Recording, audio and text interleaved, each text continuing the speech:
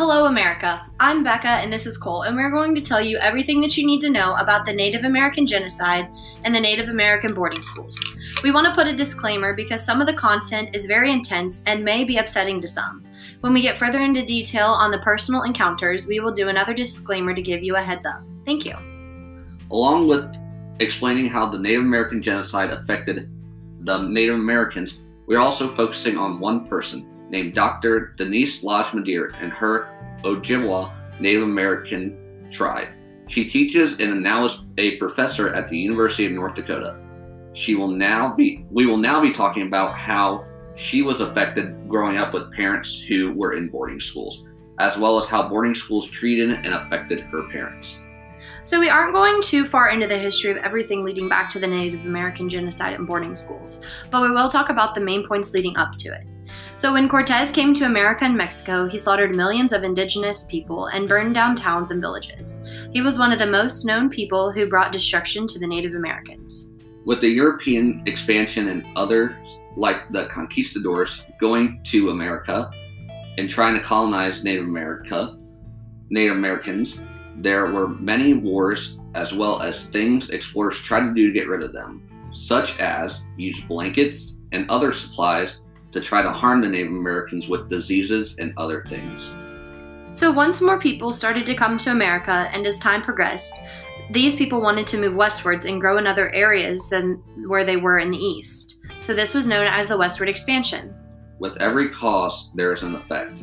Because the settlers wanted to move west, they had problems with the Native Americans that were already living there in the areas, which brings us to the Native American genocide and all that came along with it, as well as our survivor, Dr. Denise Lodge-Madeir, and how she was affected. So when the settlers moved westward and started to have several encounters and experiences with the natives, one of the first acts was passed in 1819 called the Indian Civilization Act. This act encouraged practices and educations, such as boarding schools, to help the quote-unquote civilization process of natives in the country. This act was proposed and passed by the United States Congress. President Grant, who was president at the time, also proposed and passed a peace policy. This policy was supposed to remove corrupt American Indian agents on the reservations and replace them with missionaries to try to convert the natives to Christianity. In total, all the wars fought between the natives and settlers happened between 1622 and 1924. President Grant thought that by having boarding schools, children would be able to learn Christianity, and the first boarding school was created by a man named Richard Pratt. Pratt was in the army and fought in several wars, and he now wanted to open up and run a boarding school. His motto was kill the man, or kill the Indian, save the man. The boarding school opened in 1879 in Pennsylvania and was called the Boarding School at Carlisle. The second one was opened by Pratt's friend, Captain M.C. Wilkerson, in 1880 in Salem, Oregon. The second boarding school was called Chippewa Boarding School. Ironically, Wilkerson was killed in a Native American battle against the Ojibwa people and the tribe that Dr. Lodge-Madeir came from. Dr. Lodge-Madeir's parents were taken as children and placed in boarding schools. She has done extensive and difficult research about these boarding schools. So far, she has found that there are 359 boarding schools all over America, and there are still many more that people don't know about. These schools were anything but educational. The children were recommended that they should stay through 8th grade, but they were not educated after that. The natives rarely had any classes at all while they were there. They would be forced to do laborious chores, live in unclean, hostile situations, and very few of the billions that were taken actually survived. The children were taken to these quote schools and taught to forget their ways of tribal life. Dr. Lodge-Madeir's father was taken at a very young age. The people came and took him, and it took them 3 days and 3 nights to get him to his boarding school. The natives were slapped if they spoke their native language. They were given military-style uniforms and lace-up boots to wear while they were there. When they did get to these boarding schools, the nuns and matrons would cut their braids and hair and they would burn them. That was very humiliating for them, and they took a lot of pride in their hair. So once they did that, they would be debugged by them, and this was done by dusting them in a room with no windows or ventilation.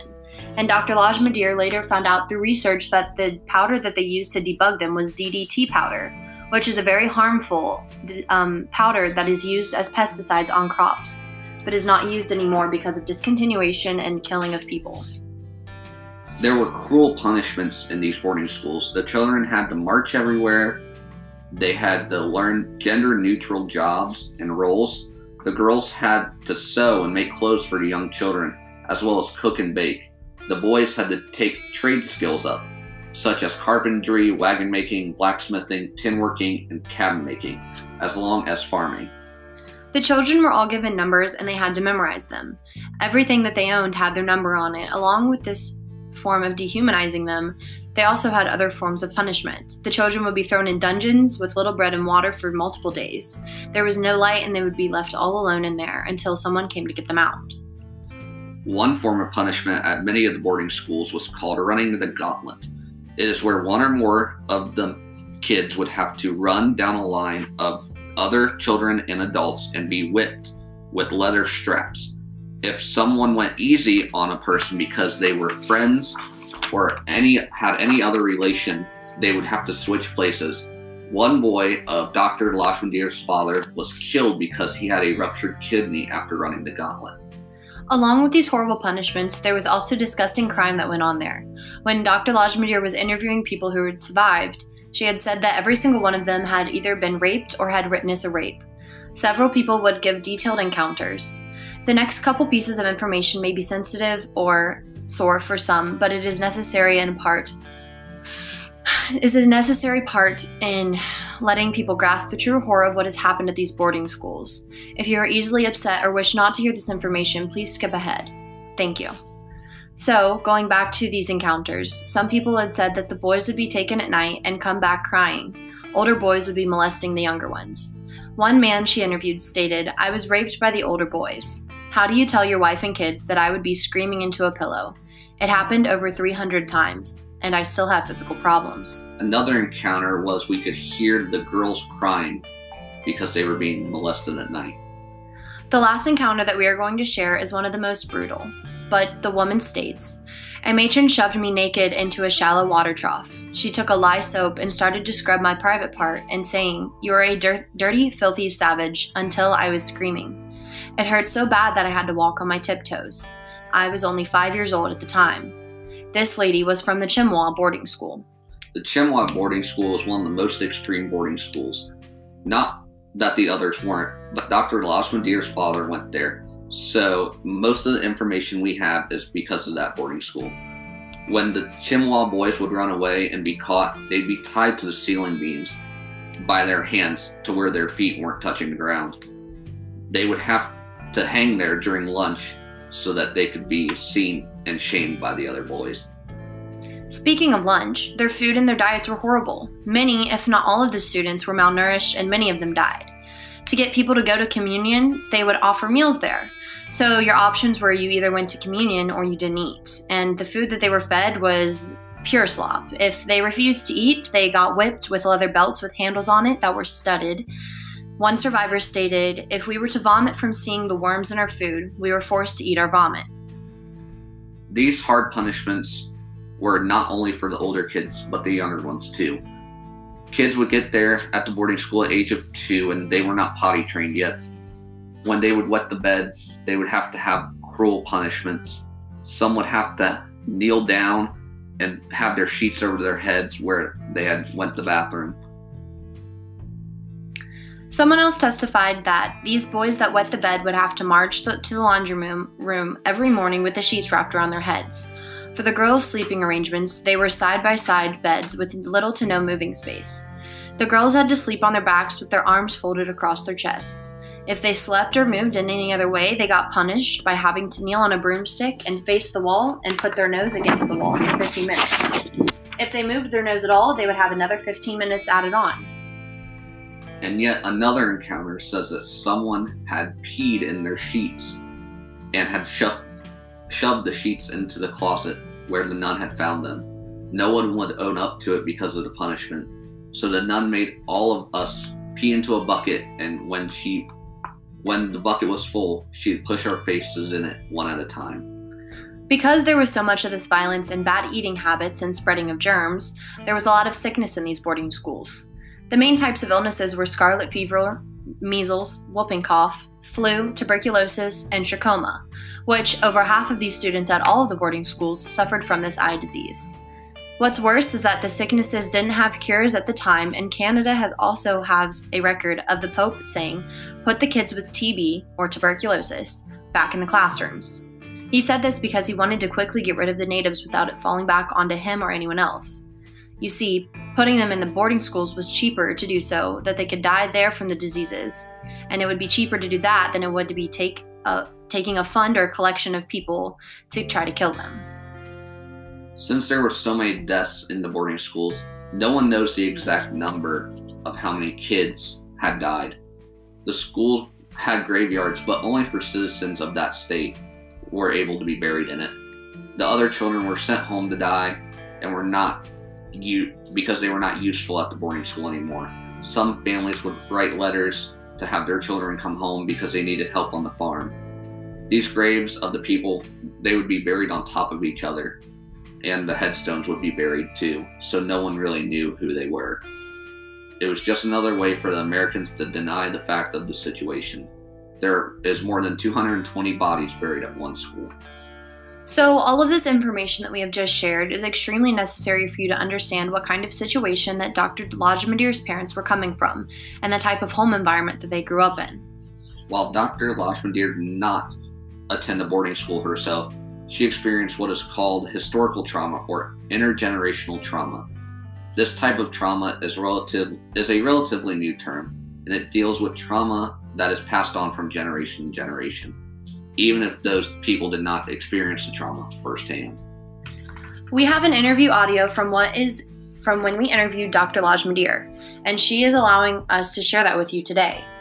So this audio is about her sharing how her parents weren't close with her and how she had the intergenerational trauma. In school, my parents, in boarding school, there was no hugging or saying I love you. There was severe discipline and work. They worked half a day and they went to school for half a day. So my parents didn't learn parenting skills. And I didn't realize that until doing this research, that I look back and, we were never hugged or never told, I love you. So as she stated in the audio, she was raised with no affection. She got to a point in her life where she finally realized that, and then she decided she wanted to break the chain and try to figure out why this had happened. And so she had found the knowledge and understanding of what had happened and had started to help people get through it. So Dr. Lajmandir has gone through her life with many struggles because of what her parents were put through. But along with that, she has learned to heal and to forgive. We have another audio section from the interview, and this interview audio talks about how she has learned to heal and what she has had to forgive her parents for. Yes. Yeah. So it wasn't fun. So with when you said that you had to sort of forgive your parents, can you go a little bit further into detail on that? What did you need to forgive them for? Well, not so much my mom. I guess my healing journey is mostly with my father because of the way we were disciplined and for his alcoholism, for the verbal abuse. So we weren't molested or sexually molested, but he was verbally pretty obscene, pretty gross when he was drunk. Yeah. Not only did Dr. Lajmandir have to be able to heal herself, she expanded to try to heal others. She went around and started multiple organizations to help natives and those who reside in the natives. Release everything including tears and a way to express their hurt and their trauma. So one thing that helped her heal was dragonflies. She has a story on how the dragonfly helped her heal, and we will also play that for you now. Yeah.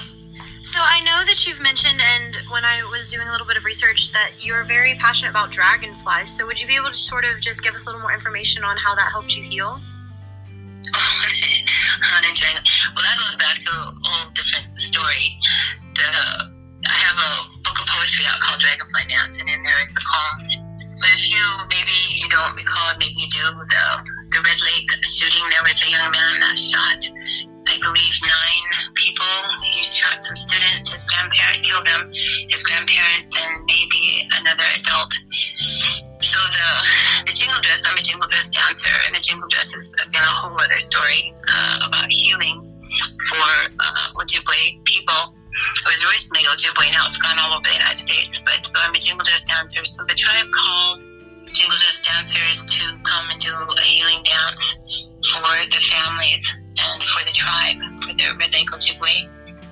So when we went into the arena, we danced in a circle, and as I looked up above us, there was a bunch of dragonflies that were dancing in a circle with us above our heads. It was quite remarkable. So one of them came down and looked me in the eye.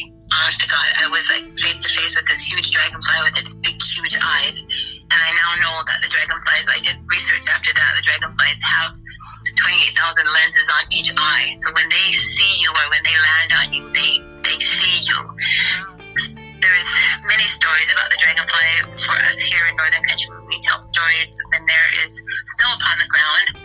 Right now, there's a little bit of snow on the ground here. It's cold. Yeah, it's been snowing in winter too. So it's a long story. Anyway, it takes like 4 days and 4 nights. But they're little sacred little creatures, and we say they bring the spirits of our ancestors down to visit us, or they do healing when they land on you and they move their feelers. They're cleansing you of something that is not good within you. So a lot of tribes have stories of the dragonflies. It's sacred little creature. Some tribes have them as on their shields because they're like drones. They can hover, go this way and that way, and they're backwards and frontwards and so on. So warriors sometimes have put them on their shields as they went into battle. Very powerful little creature. So that dragonfly did something to me. It's changed my life. So like right now, all the curtains in my house and my sheets, everything is dragonfly tattoos. Yeah. They just make me happy. They just make me feel good. So one thing Dr. Lashmandir also said was that she would like an apology. She believes that an apology from the church and the government would mean something to her.